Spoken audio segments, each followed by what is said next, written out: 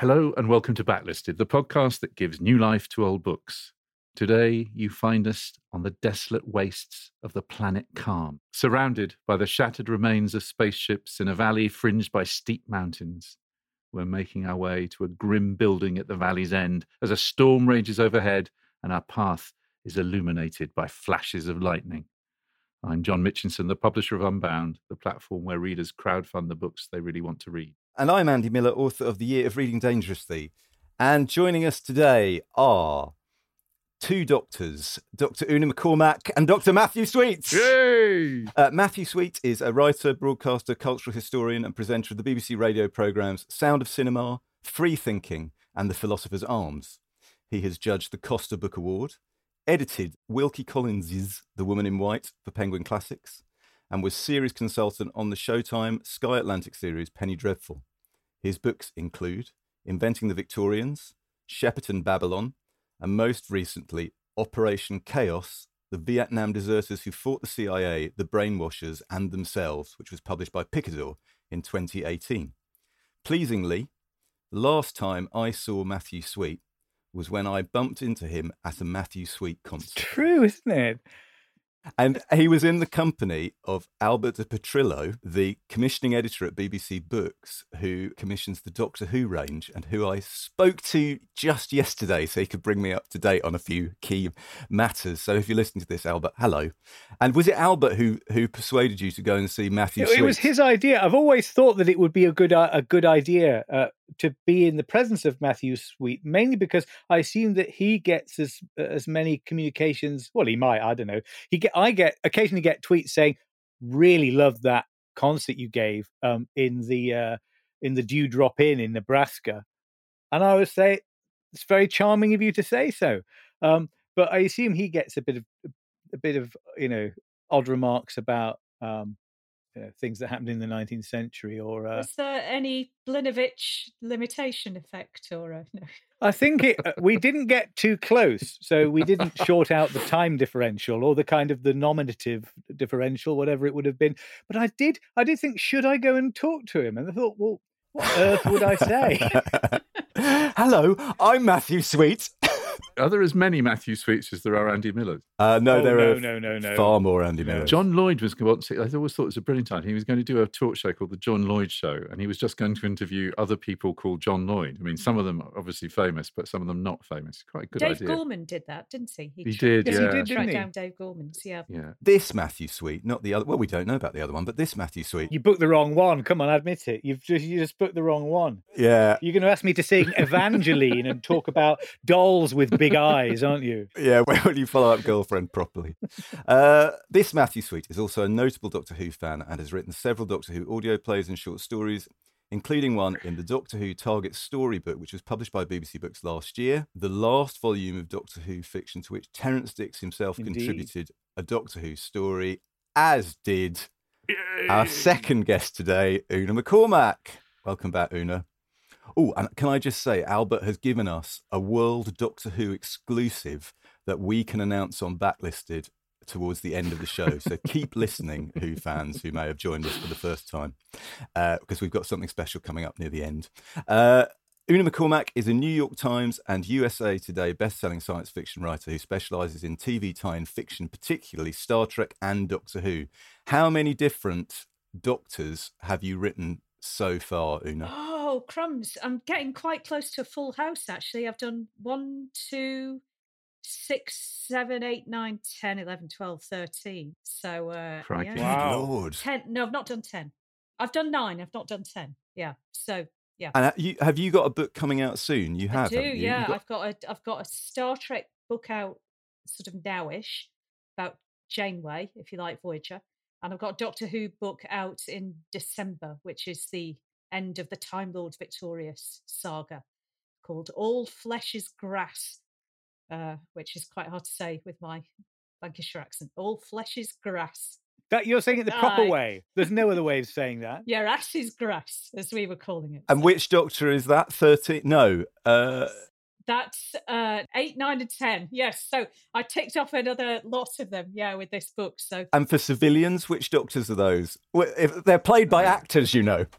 Paul McGann, Christopher Eccleston and David Tennant are the human forms behind those incarnations. Una has taught creative writing at university level and continues to mentor writers, particularly of genre fiction. She is chair of the editorial board for a new initiative with Goldsmiths Press to publish intersectional feminist science fiction. And of course, previously on Backlisted, she has talked about Deep Breath, Georgette Heyer, episode 30, Anita Bruckner, episode 49, J.R.R. Tolkien, episode 71, Russell Hoban, live on stage, episode 98, and a couple of months ago, William Golding, episode 114. Now, look at the range of that. Una needs to start referring to Backlisted subjects by number only, because the real Backlisted fans will love that. Oh, yes, I remember covering 98 and 114. Anyway, I think it would be fair to say that Una is a Backlisted stalwart. It would. Now, in case you hadn't already guessed, the book we're planning to discuss is a Doctor Who book, specifically the 1977 Target novelisation of the 1976 TV story Doctor Who and the Brain of Morbius by Terrance Dicks. So to understand why we've chosen this among the hundreds of Target books, we need a bit of background, to which I'm looking to you, Andy. Yes, thanks, John. The first book that I ever read cover to cover was Doctor Who and the Brain of Morbius. And I got it out of the library the week it was published in 1977. And we went to visit my Auntie Hilda. And after I'd been in to say hello, I was allowed to go back to the car and read my book. And that's what I did all afternoon. I read it in one go. And so it holds a very sentimental place in my heart, as do many other of the Doctor Who books published by Target Books, over 150, many of which were written by Terrance Dicks. And I've written about the influence that my love of those particular books and Terrance's writing in those books, I've written about what that gave me as a child reader, and also about, I wasn't alone in that.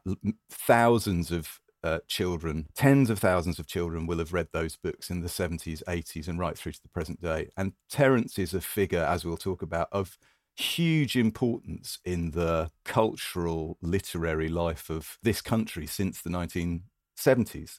But he only rarely gets talked about in the round as a writer of books. And I thought, well, we're a books podcast, and we know people who can divide their time between both Doctor Who and books and other subjects. So why don't we convene to talk about Terrance? And my essay about Terrance Dicks has been published in a new book called The Gifts of Reading, which came out in September.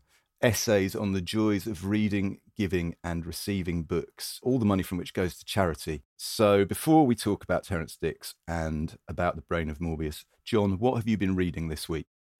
As it turns out, Andy, I've been reading a book called The Gifts of Reading. Oh, that's so kind of you. Which does indeed have the excellent essay, which I won't dwell on, that you've written, called Andy Miller and the Brain of Terrance Dicks. It's a lovely collection, I have to say, for anybody who reads. And I know a lot of Backlisted listeners participated recently when we asked them about the kind of books that they'd like to give. You've basically got a lot of authors attacking that question, but also looking at the idea of the gift in that sort of Lewis Hyde way, the anthropologist way, of the gift economy. There's something wonderful about giving a person a story. I think it's old. I think it was Bertrand, maybe Bernard Shaw, who said, if I give you a story and you give, we each give other stories, we both end up with two stories. It's not like giving somebody an apple. And that's sort of the way the book proceeds. I think the book was inspired by Robert Macfarlane's essay, The Gifts of Reading, where he wrote beautifully about being inspired by a friend of his who he was teaching with in China. And then he got given the gift of Patrick Leigh Fermor's The Time of Gifts, about his amazing walk through Europe. So it starts with a beautiful Macfarlane essay, and then you work through writers from all over the world. Candice Carty-Williams writing a really lovely essay. In a way that the nice thing about the book is it goes from writers writing about the books that turned them onto reading. She does that beautifully. But there's also a brilliant scene. Basically, her sister, who doesn't read, is given all the Mallory Blackman books signed. Not only signed, she thinks if they're signed, I can nick them and read them myself, but they're actually dedicated to her sister. And she said that the pain of that has lived with her through her life.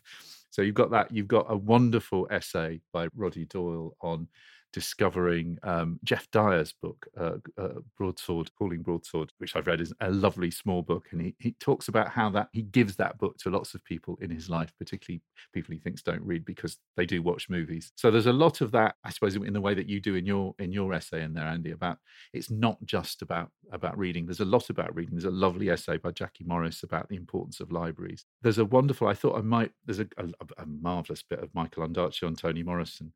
There's a lovely Max Porter essay where he keeps you guessing until the very last line what the book it is, the small, important, powerful book that he gives to people to get them to think differently about the world.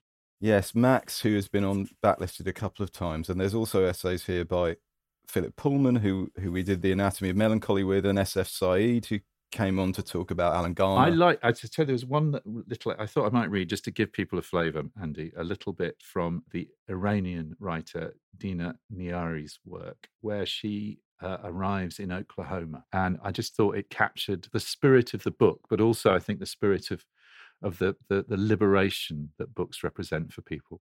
In Oklahoma, where we were granted asylum, my first and best gift from an American was a library card arranged for me by our sponsor, Mary Jean, who at nearly 60 wore tube tops and drank blue slushies and shopped for hairspray. Mary Jean told me that I could take home 30 books at a time, and she let me loose with hours to spend among the stacks.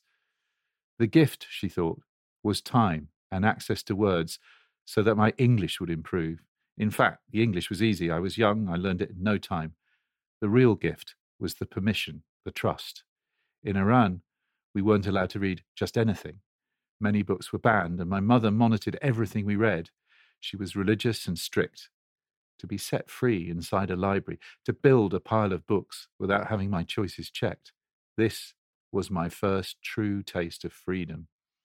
And because I was driven by all that was uncensored, my tastes became eclectic and strange. One week I liked Native American folklore, the kind with tortured ghosts and inexplicable skinnings. The next week, stories of cults and witchcraft, witch trials, burnings. The next week, tales of troublesome puberty. The next, sexually charged kidnappings. All these things I had to hide from my mother. I had dark taste. She covered her own dark patches with treacle and religion and surface good deeds. She cooked for everyone. She only read the Bible and medical books.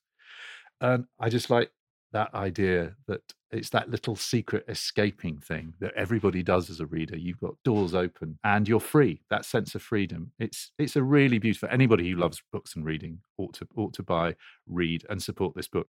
Yeah, I should say a bit about the proceeds from this book go to a charity called Room to Read, which was founded in 2000.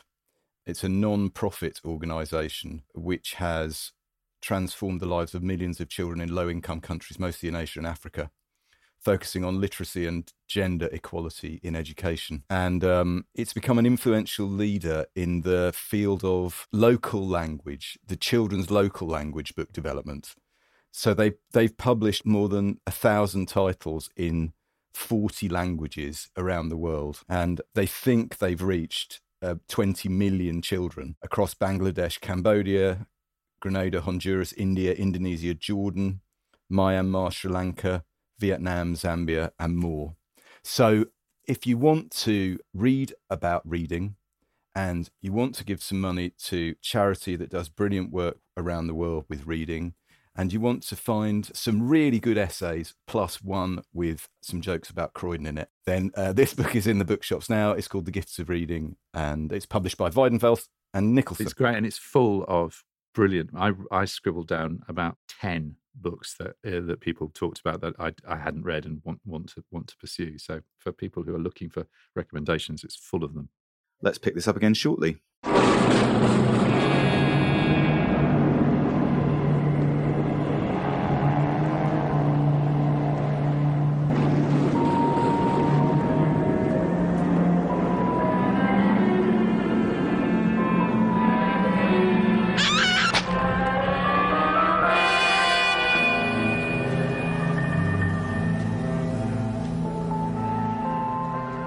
Would anyone like to describe to the listeners what's just happened?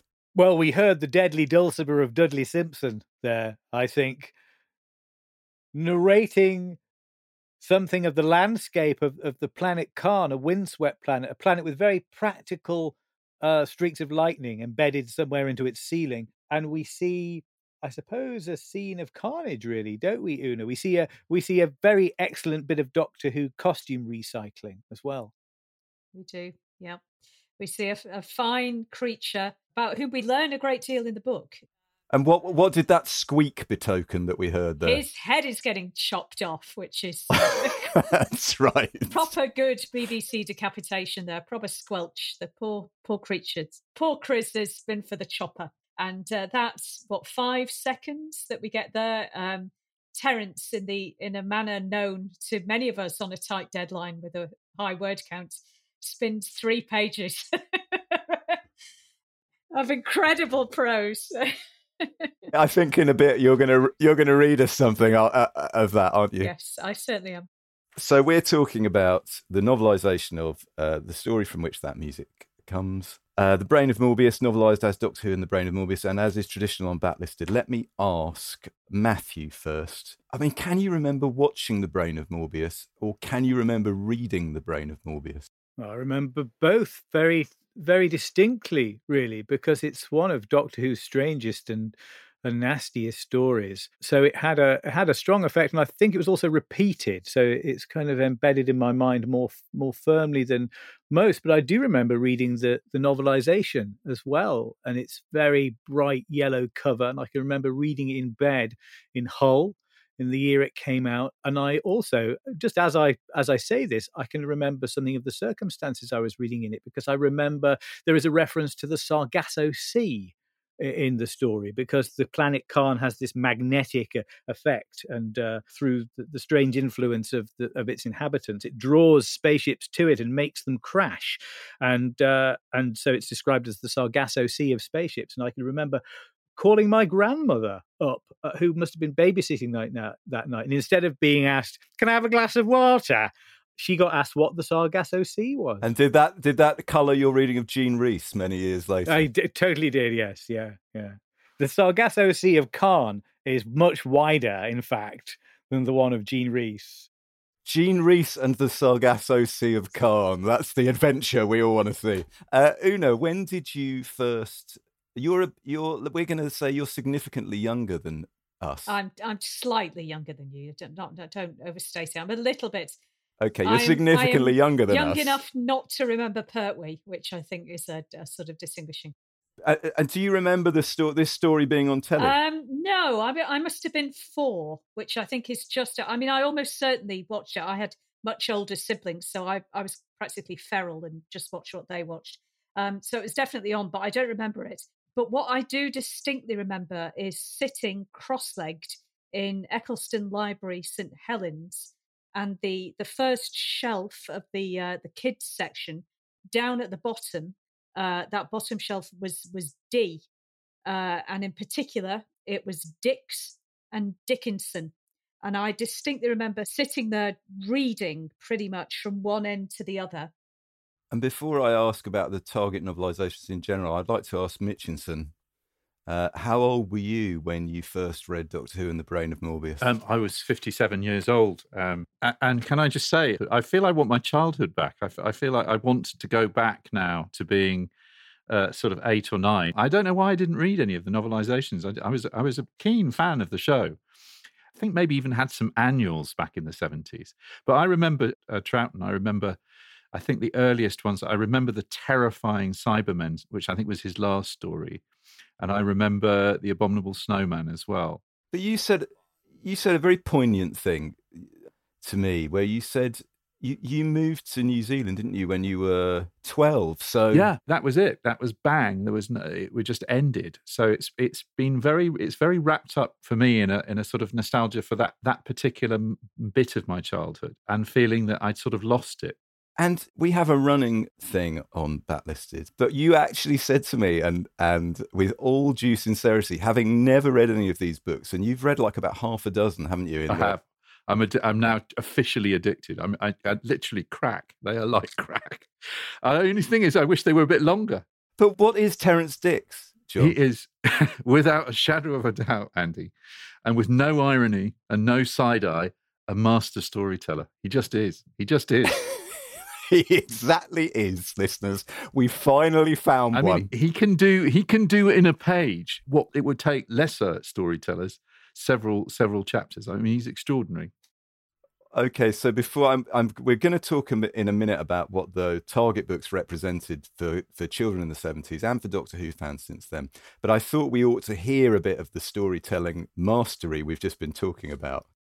So this is an excerpt from the opening chapter of Doctor Who and the Brain of Morbius, and we've got a special guest here to read it for us. The Changing Face of Doctor Who. The cover illustration of this book portrays the fourth Doctor Who. Me. A wheezing, groaning sound filled the night air of Calm, merging with the occasional rumblings of thunder. A blue shape materialized out of the air.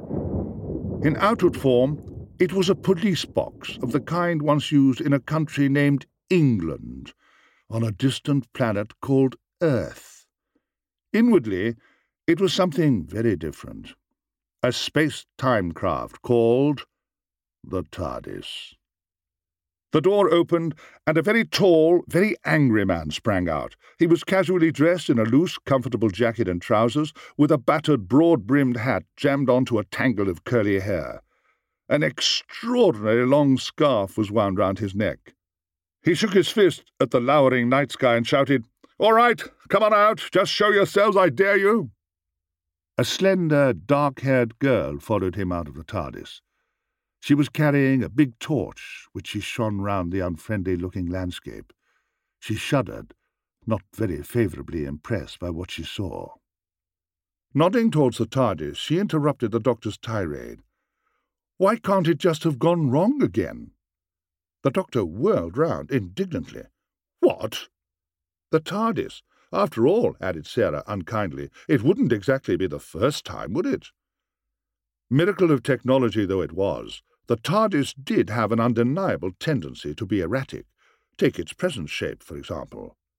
The TARDIS was supposed to change its appearance to blend in with the surroundings. In a forest it should look like a tree.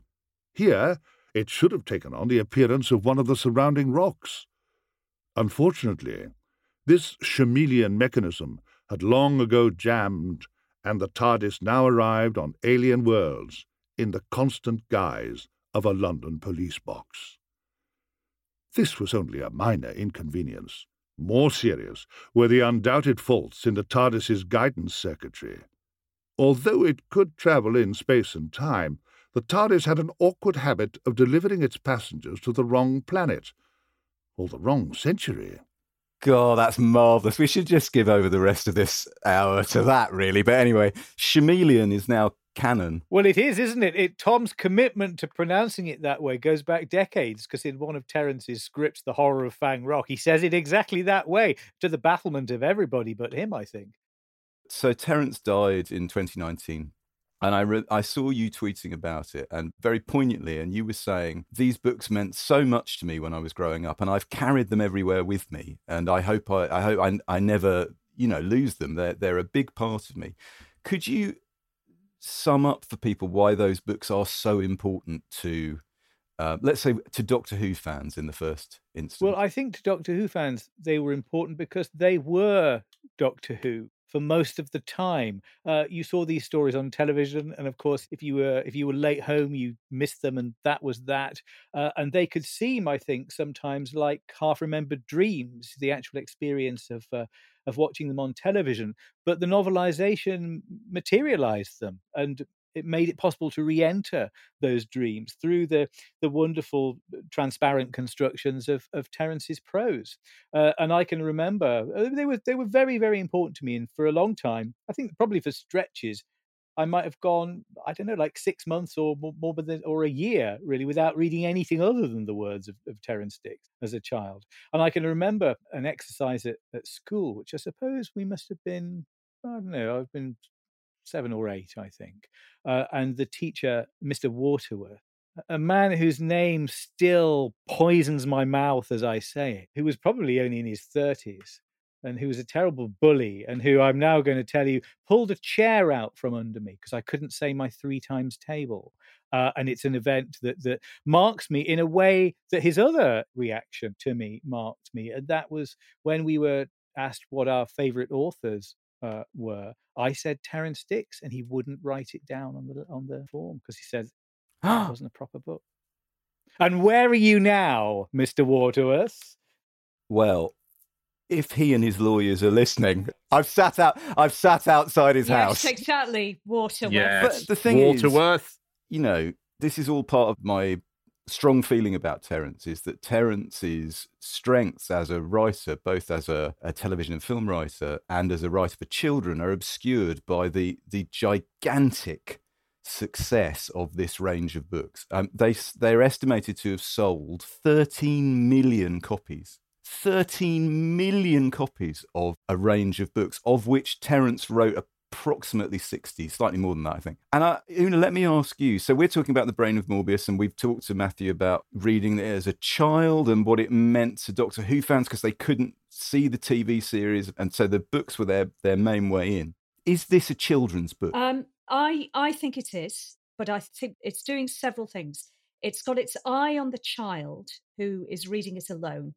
And it also perhaps has an eye on where that child will be by the end of the book. And part of what he's doing in the course of that book, I think, is helping you become a slightly more sophisticated reader. So, first of all, they're really good reads. Yeah, you're kind of propelled through them. They're not souped up scripts. So, the fastest I've written a Doctor Who book is 21 days. Okay, so I don't know how quickly he was turning these around, but he doesn't just dump the dialogue on the page. What he does is he writes prose narrative. He is translating these. He's adapting them. So, and Matthew, Terrance's prose in these books, what would you say are the hallmarks of the prose? Absolute clarity, really, I think. Absolute clarity, and you're never really in doubt about what's happening. It takes you into the world of the story, unflashy and humble. I found an interview with Terrance that he gave in the early 80s to a paper in Northern Ireland, where he sort of sets out. He was there for a literary festival, and he was setting out, and really what he says there is really exactly what Una was saying. He said, what young people really hate is to be pushed aside. They don't like being told this is grown-ups' business. What I am talking about is a sort of kids' lib. A lot of people who write children's books have a tendency to preach or to moralize, which children spot and resent immediately. Like adults, children in the end want interesting, exciting, and enjoyable stories with pace and movement. Never, never talk down to them. So when this story was commissioned for TV, Terrance delivered the scripts, and I know you've got a thing to read us related to this, and then the scripts are rewritten by the script editor of Doctor Who at that time, whose name was Robert Holmes, amidst some disagreements, which we'll talk about. And then Terrance is given the task of novelising his own deeply dramatically altered script. So here's a clip from 2009. First of all, we're going to hear the Doctor Who writer Gareth Roberts talking about the novelisation of The Brain of Morbius, and then Terrance saying what he was trying to achieve. With the novelisation of The Brain of Morbius, Terrance had written the original script, then Robert Holmes took it away and rewrote it, and it went out under a pseudonym. Terrance presumably could have taken the opportunity to change it back or fiddle around with it again, but he didn't. I think this probably goes back again to the circumstance that in the 70s, we didn't have videos, so Terrance wanted to give a faithful recreation of what had been on TV. When I came to novelise it, I had no temptation at all to go back and novelise my original scripts, or the script the way it had been. I was novelising The Brain of Morbius that the viewer had seen on the screen, and that's what I gave them. Una, I think you've got, haven't you, Terrance's little note to Bob Holmes? I do, yes, in the wonderful biography of Richard Millsworth's biography of Robert Holmes. So I think it's nice to read this cold and not know any context about it. So this is his letter, Terrance's letter back to Bob. Thank you for the scripts, which I've now read through. Needless to say, you've done a grand job in the time available. However, I can't help feeling that the removal of the robot, the central pivot of the story, has left a more conventional story with the plot sometimes a bit thin on the ground, and you've moved a bit further towards horror than I'd care to myself. All that's debatable. What isn't debatable is that these scripts don't contain a line of my dialogue and just aren't written by me. So I'll have to ask you to take my name off them, if only to avoid breaking the Trades Description Act. Hope this doesn't add to your problems too much. I'll leave it to you to devise some bland pseudonym. Well, yes, Robert Holmes having a sense of humour and the relationship between these two men being very deep, I think. He put it out under a bland pseudonym, literally. The episode went out written by Robin Bland. A robbed plot and bland, according to the man who originally... Well, no, it's not the story that was bland at all, but it's a kind of self-effacement. And I think this is a really important aspect of Terrance Dicks's writing and his personality too. The humility of it, the humility of not choosing to restore anything to a story that was rewritten in a way that that's a nice diplomatic letter. He was horrified actually when he discovered it had been taken out of his hands because he was on holiday and he wasn't around for the rewrites, and he thought he delivered it and it would all be fine, and it wasn't. So I think you see that here the generosity of the man there too, and the humour of the relationship between him and Robert Holmes. And if one talked to Terrance, we've seen him interviewed. He was interviewed a lot towards the end of his life. What were the things that he prided himself on in relation to what you were just talking about? He would not see himself as an auteur, would he? That was not how he saw his strength. No, he didn't see himself as an ideas man either. He saw himself as a kind of craftsperson, really, I think. And that's absolutely what he was. And somebody who had fun and who wanted other people to have fun. He wanted stories to be exciting. In some ways, I think I don't know how deep this was. And I would have loved the opportunity to probe it a bit. I do the interviews for the Doctor Who Blu-ray box sets, and we had Terrance in our sites, and we're asking him for a proper sit-down interview where we could really actually go into the non-Doctor Who stuff as well, because I think one of the burdens of being a big contributor to Doctor Who is that you get asked about it all the time and nothing else. But I would have loved to have known more about his early life, which is rather sketchy. I've got some sort of theories and thoughts about it that I would have really wanted to put to him, and the culture that shaped him, both in his background and academically, that gave him those abilities, allowed that talent to come out. And he saw himself as somebody. I can remember seeing him interviewed and him saying, when they come to write my epitaph, I'd like to say it's something like he fixed it. He always fixed it. Well, he did, and that's why he was there. Doctor Who was in a parlour state, script-wise, when he arrived. He was brought in as a fixer. Things were collapsing left, right, and centre. He came in and he made it work, and he overcame what seemed like unsurmountable problems. And actually, when he went away, it all happened again. Robert Holmes, who was his successor, he went to see him and found him in a state of total panic with half-written scripts all over the place. He actually was a brilliant man in a crisis. And Una, when we were talking about this, you were saying that you read some of Terrance's other books when you were a child as well. Yeah, I've only a very little. I read some of his science fiction. I read the StarQuest books, which remind me a little bit of the Frontier in Space stories. There's a sort of big galactic civilization, but the same hallmarks are kind of, absolutely a story that propels through, that you're immediately engaged and excited about. Children as the gateway character, which of course is a standard for children's literature. But yes, you're quite right. He likes to write about, if you look at his other series, I mean, we're talking about a writer who managed to produce approximately 220 books. Yep. And I think the hallmarks of his writing for me would be not just his Doctor Who, but this kind of publishing as well. They were on time, they were producible, but also, and not everyone hits this trifecta, particularly with Doctor Who, they're really rather good. So it's a kind of sweet spot that you could do good and late, and you could do bad and producible. But he does all three. I'm so interested in this idea too that they were in an age where there wasn't video, that this was the this was how these stories lived in the imaginations of children. And one of the things, having watched the TV adaptation of the TV original and reading the book, just there's so much more in the book. That where Sarah Jane is blinded and walking through the landscape. I mean, it's a real sort of trek across the plain of Gorgoroth, like Tolkien-like. Whereas it's obviously a bit shit on the TV with Liz Sladen just bumping into a few polystyrene rocks. And I think he knows what a child's imagination can do. That he can take writing to a child. You don't have to sort of lay it on his thick, because the child is gobbling this up and doing most of that work for him, I think. Matthew, 2 questions. How did and how does a Terrance Dicks novelisation differ from other novelisations in the range? When you were a kid, did you know you were reading a Terrance Dicks one? And how do they differ when you read them now? I think I appreciate them more now than I did then.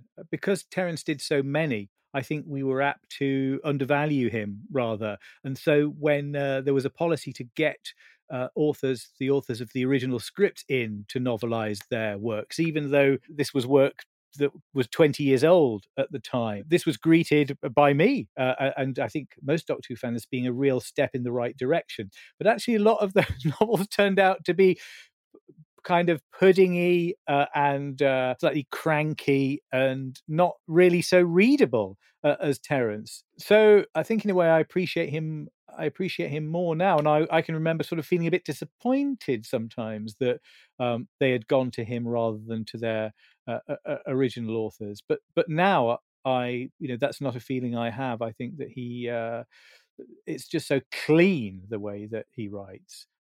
Doctor Who books, Doctor Who in general, and as part of that, Doctor Who books have played an enormous part in my career. I mean, I have in fact done a lot of other things in which nobody ever takes the slightest interest. You never get interviewed about them. You never get... I worked for a long time. I script edited and later produced the classic serial. No, they never have any classic serial conventions, Well, you can't do novelisations because they're books to start with, as it were. The big success and the one that always gets the fame and the glory and the autographs and the compliments, or, of course, the brickbats from time to time, they can be a touchy lot fans, is Doctor Who. So it has played an enormous part in my life. So this is a really important thing for me, the fact that when he leaves the Doctor Who or writing for Doctor Who or the world of Doctor Who, first off, he script edits and then he produces the classic serial on BBC on Sunday tea time, which we'll all remember because, back in the 70s and 80s, these things were watched widely. I'll just read you his credits because, John, particularly, I think you'll be able to spot a pattern here. So he script edits the following adaptations.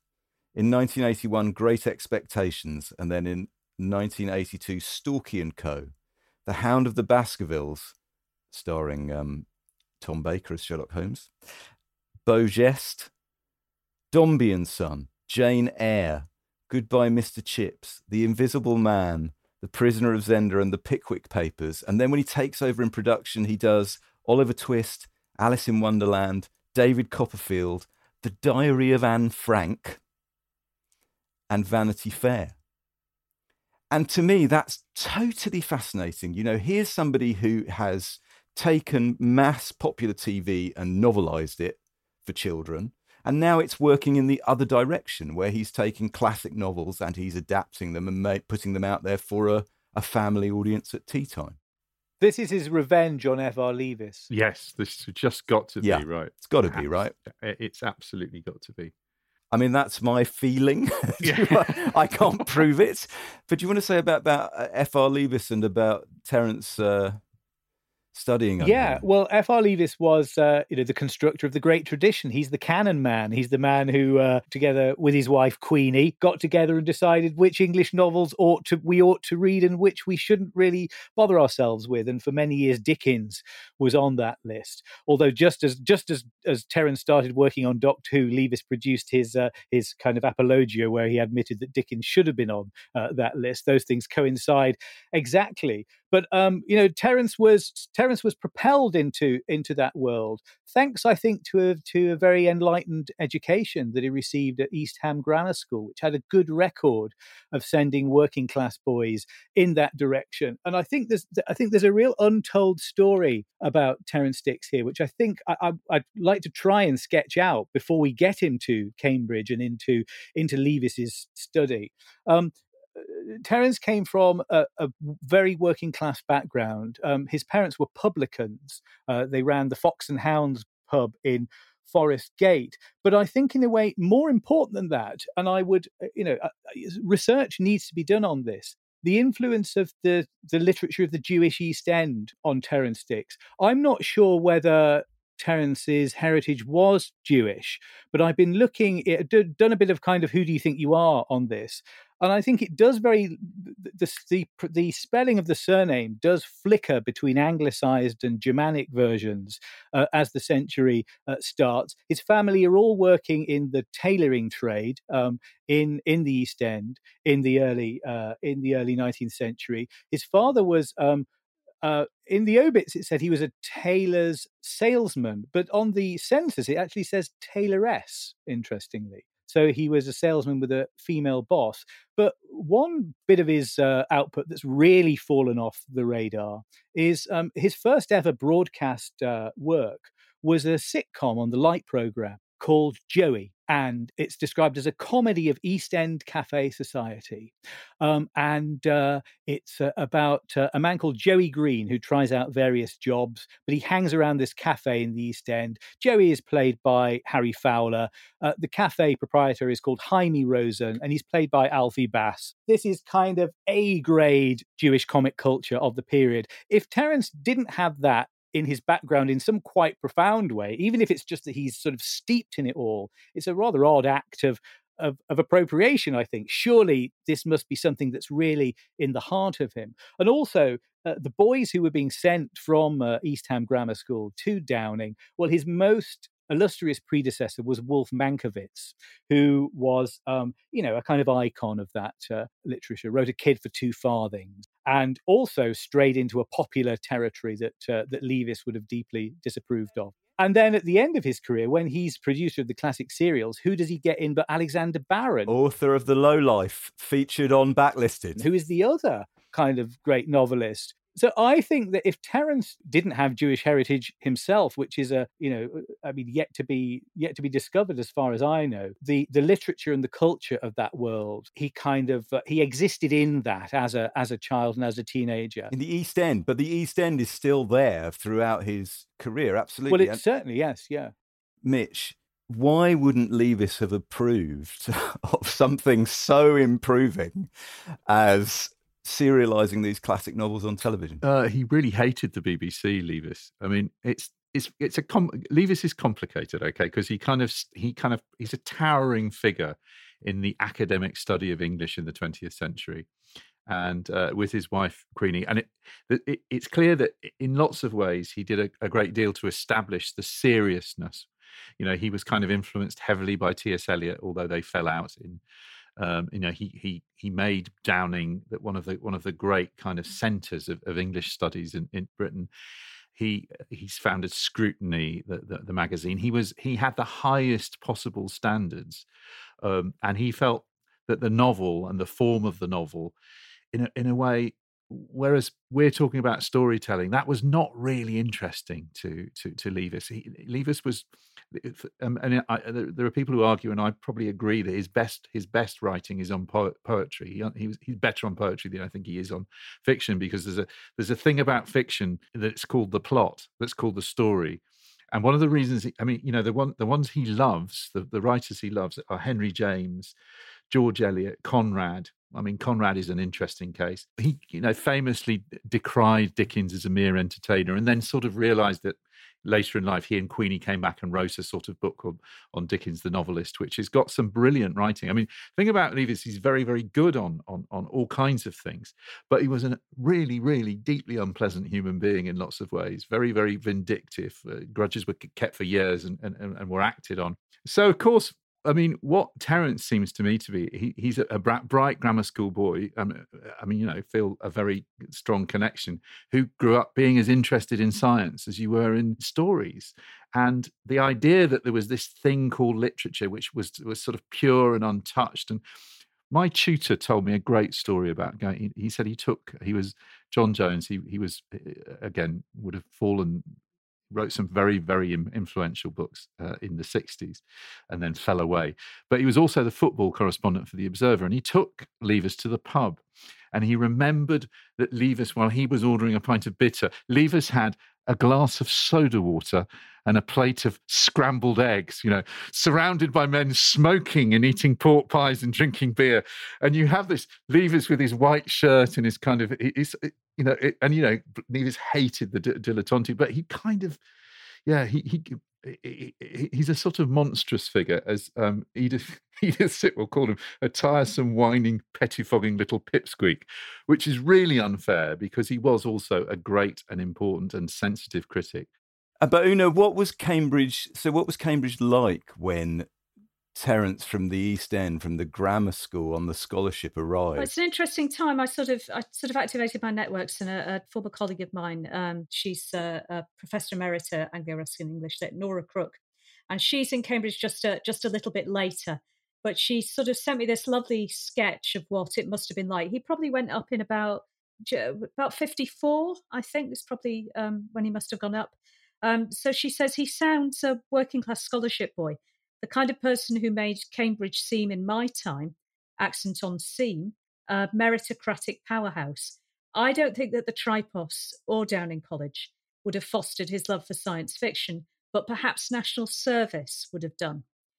He might have felt he'd come at a nothing time, too late for Wolf Mankiewicz, Tom Gunn and Ted Hughes, whose exploits he would have heard of, and too early for the spate of actors of the satire boom, or Trevor Nunn and Ian McKellen, probably just too early for the best Cambridge prank ever, putting an Austin 7 on the Senate House roof. But he would have been a contemporary of Jonathan Miller, who made waves at the Footlights in his first year in 1954, and who came up earlier than his fellow fringers.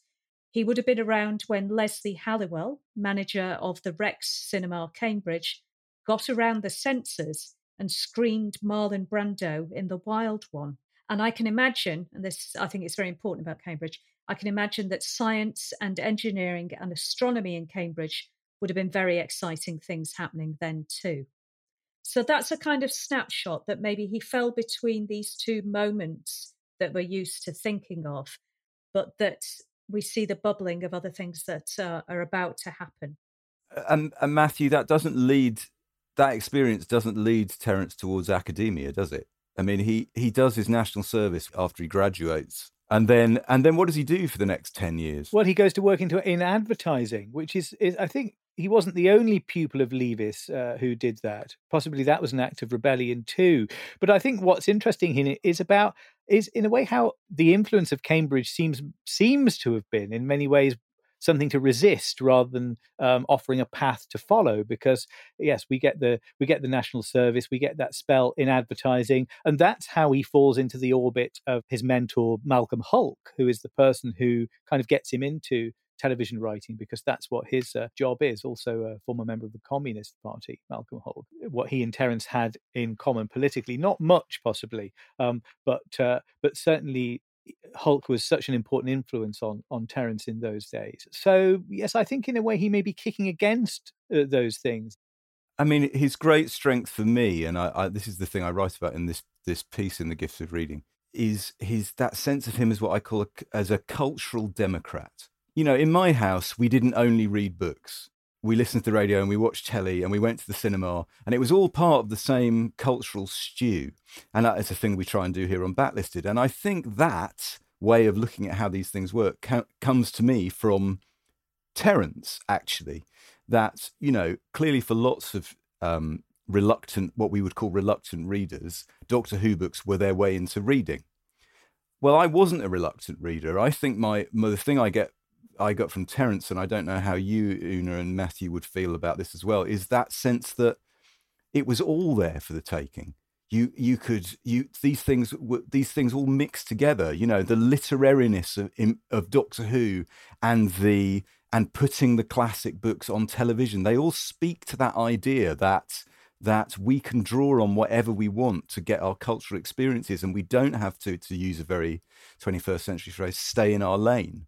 You know, these things inform one another. When we think about a book, we don't only think of it in terms of other books. We think about it in terms of other forms of culture and our own lives. So for me, that is Terrance's great gift to the culture. I completely agree. I know that, I mean, just very simply, that many of those John Pertwee stories that he was scripted as for, I wouldn't have seen. I would have experienced them first through the prose of Terrance Dicks, and then, you know, probably not seen them till they got a video release in the 90s, half of them. So they were the only form that the story had for me. And that shift between television and being able to, I think it taught me to be able to read television with the psychological depth that you would get from a narrative. Well, listen, it's backlisted and we have such excellent guests here, so we're going to have a little competition now. So one of the spin-offs of the whole Doctor Who industry and the career of the various people involved with it is there's a whole substrand of memoirs and autobiographies, of which by some margin the most extraordinary is that by Tom Baker, which was published in 1997. It's called Who on Earth is Tom Baker? It also is one of the... You've not read Derek Sherwin's account of running a bar in Thailand, then? Or, sorry, a bungee jumping business. I haven't. Come back, we'll talk about it. Brilliant. Tom Baker's memoir spawned Tom Baker's audiobook, which is one of the greatest audiobooks ever recorded. And it's not available in the shops. It never made it to CD. It's not available on Audible, but it is available on the internet, and we will put a link to it on our websites. But I want to just play you a clip and ask John and our guests to be paying special attention towards the end when Tom starts talking about things he takes comfort from now. For more than 6 years, I left myself and floated about as a hero. Nobody was allowed to smoke or swear near me. I always sat down if I could, for the children were always a bit alarmed at my height. And so I was able to avoid my real self during all these activities and pursue the fantasy life of the benevolent alien. And being able to escape the despised self kept me in good spirits. The welcome and smiles came from all levels of the audience. There was no hostility anywhere. I think this was because the character I was didn't threaten anyone. It was all rather dotty, and I became used to being called doctor by real doctors and nurses, and the pleasure the children derived from all this was enough to make me happy. It was no great sacrifice, I can tell you. Nowadays, I escape into the world of Charles Dickens. What a pecksniff I might have been. But any of the great hypocrites would do me. There is a serene quality in a fine hypocrite that I greatly admire. I don't think it's possible to be a frenzied hypocrite. That wouldn't do at all. There's nearly always a sublime self-assurance to a good hypocrite, don't you think? Hypocrites are not prone to self-doubt. I always imagine that great hypocrites have no interior life at all. What you see is what they are. All good actors have a touch of the hypocrite. I think I was born to be a hypocrite, all exterior and hollow, but wanting to amuse. Hypocrites can be very generous too, so long as the world is watching. I'd like to specialize in them. Bounderby, Sapsy, Fosco and Chadband. Oh, and Turveydrop, that master of deportment. He'd be another good one. I'll get my agent onto it. Perhaps I could do a one-man show of hypocrites, and we'll call it Hypocrites, with Tom Baker. Let me tell you, I must say to listeners before I open the quiz, you could stick a pin anywhere in that audiobook reading and find an absolute masterful 30 seconds, minute, 2 minutes like we just heard. It's absolutely wonderful. Okay, so Tom Baker there listed literary hypocrites. And I'm going to hold one back for a very specific reason. But he seems to be drawing from Dickens, doesn't he? So, John, let's start with you. I'm going to name the hypocrite, and I want you to name the source material. Right. And remember, it's Dickens, okay? Pecksniff. Old Curiosity Shop. No. No, Martin Chuzzlewit. Sorry, Martin Chuzzlewit, that's right. Yes, Okay. of course. We go to Una for the next one. Bounderby. I've no idea. I've not read enough Dickens. I'm hopeless. That's Sydenham Sweet. Bounderby. Is Bounderby Hard in Times? David? Yes, Hard Times. Times. Absolutely, yes, Hard Sean Times. and yes, Matt, no conferring. yes. Hard Times is the right Yeah. answer. To Matthew, Chad Band. I know that's the Reverend Chad Band, isn't it? But which It one is. is he in? Is he in? That's what I'm asking you. Is he a friend of that horrible charitable lady in Bleak House? It is Bleak House. Very yes. good. Doing Matthew well so Sweet far. doing very well. Okay, so to Mitchinson again. Turveydrop. Mr. Turveydrop is from which novel? All right, calm down, Matthew. Turveydrop. I can't. It's not Pickwick. I can't. He's Bleak House as well. Is he? They're all There's Bleak House again. Yeah. Bleak House. Okay. You know what? You know so- why I know that? I just want. You know why I know that? At my It's a great interview name. at Oxford, I had an interview with the great Dickensian A.O.J. Cockshut. Cockshut, the great chain of being. I went to the interview. I saw him lecture once. I was waiting for the interview, and he came out of the room and he nodded to me. It was incredibly cold. The heating wasn't on. In my memory, he was wearing a Russian hat, a kind of Russian hat indoors, but surely that can't be right. He came in. He went to the toilet about 6 feet away from me, and I heard every damn thing. And then he emerged, and then he called me in for the interview, and his first question was, "What is the significance of Mr. Turveydrop?" And all I could think of was the fact that I just listening. I just listened to him produce a great curl of excrement. And that's why I never went to Hertford College, Oxford. That's genius. Well, under normal circumstances, I would feel nervous about being able to follow that anecdote, Matthew. But the next question is, which novel by Dickens does Fosco appear? Dickens? No, that's a trick question. He's not. Well, in a Tom novel by- says it's Dickens, but Well, he's wrong, isn't he? Tom doesn't know everything. Tom is mixing up his Wilkie Collins. with his by an Dickens. incredible coincidence, I it's recognise from that one. Yep, I knew that one. Matthew, what's it from? From The Woman in White. Woman in White. As edited by As youthful- edited by me. Fosco, the name of the cat, also the name of Oscar Wilde's cat. That's very good. So that leaves Una. What novel, Dickens or Collins or somebody else that Tom was referring to, does Sapsy come from? Oh, that's definitely Doctor Who and the Claws of Axel. What? Pig bin Sapsy? Sapsy, the one. that's the one. Sapsy's near Nunton, isn't it? On that bit of the Essex coast. Listeners, I don't know because I can't find any mention of a character called Sapsy in the Victorian novel that Tom is referring to. Is he in Hard Times as well? No. It's Bleak House again. Snagsby. Bleak House. It's They're all Bleak House again. Well, do you think Tom possibly had just finished rereading Bleak House when he wrote it? Or perhaps he just had a very interesting holiday in Sapsy. Sapsy. How is it spelt? S-E-Y, Andy. I just hear what you hear. Hang on. Mr. Sapsy's in Edwin Drood. Edwin Drood. Oh! Edwin Drood. Yeah. He is the purest jackass in Cloisterham. Matthew, congratulations. That is- Let's just Google that. You win. You win the same prize that was offered in 1984 to the Target Books Bonanza competition, in which the lucky winner could get their hands on a copy of a leather-bound edition of Peter Haining's The Key to Time. You get to have lunch with Terrance Dicks. Oh. But in order to seal the deal, you had to let people know. You had to answer questions, and the same. Una, I'll be looking to you for an answer as well.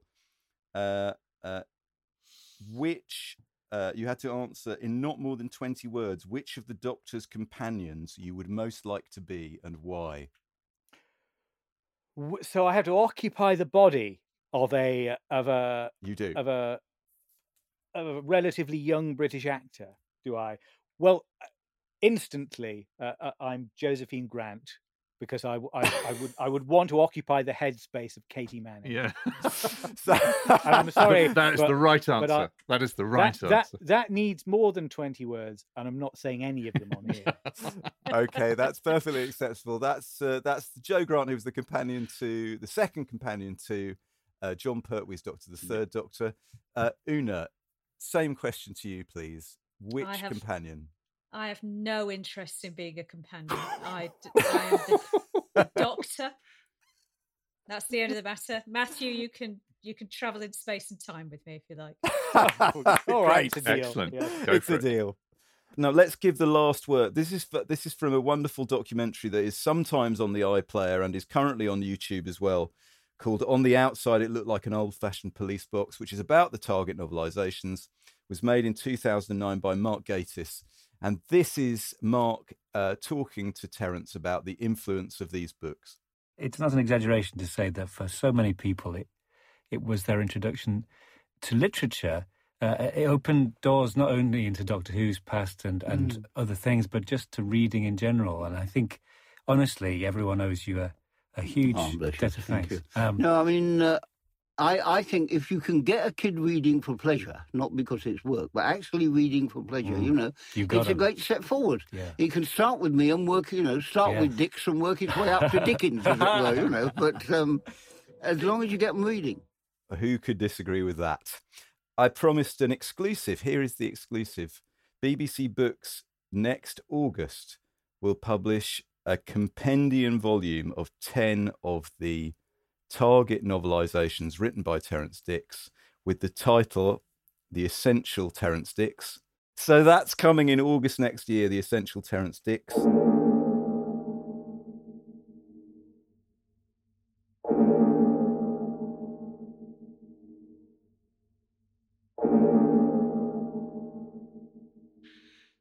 Alas, the tolling of the cloister bell tells us we must close the door of the TARDIS and be off on our next adventure.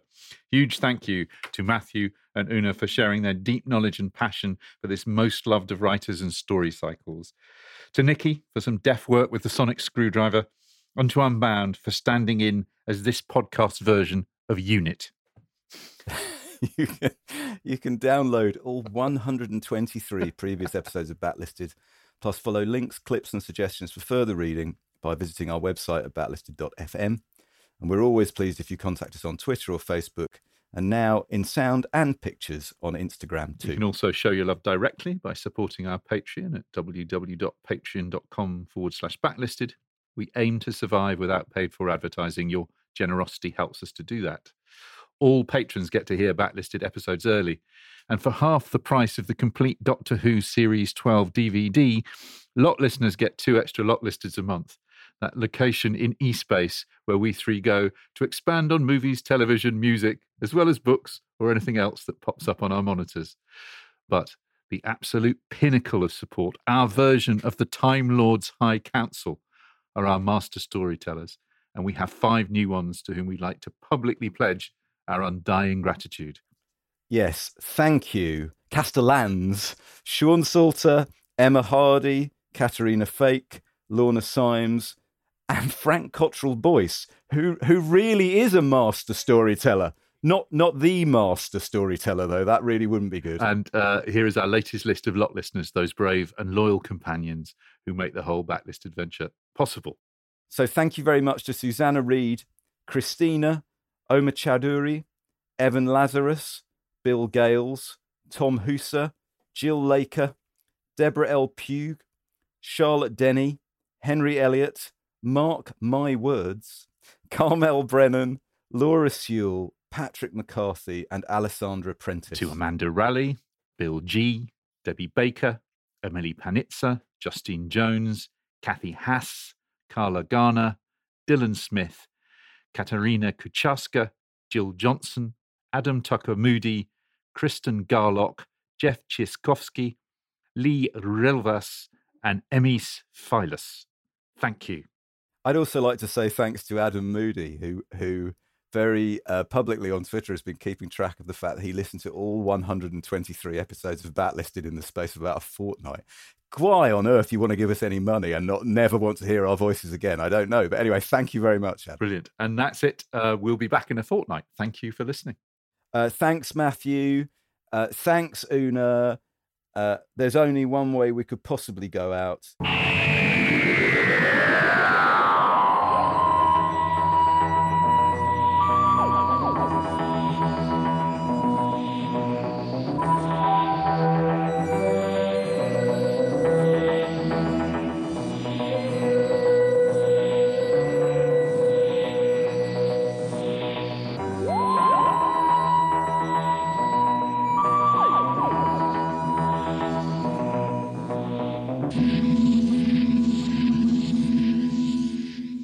You can choose to listen to Backlisted with or without adverts.